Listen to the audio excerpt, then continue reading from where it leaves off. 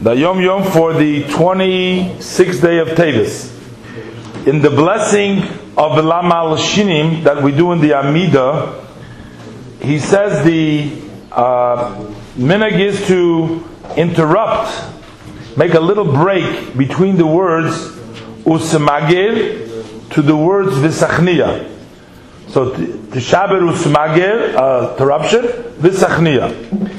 This fits with the meaning, with the intent, because we're saying Ta'akeru Tishaberu Tamagir, which means to uproot, to break, to destroy.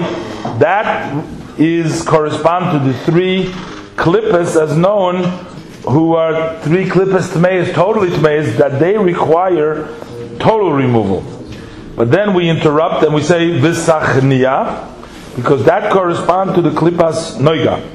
That klippas noiga, that's the level of klippa that has a little light in it, that needs tachniya, that needs hachnoah. You need to subdue it. But there is in it a bitter, you can purify it and you can elevate it into kedusha.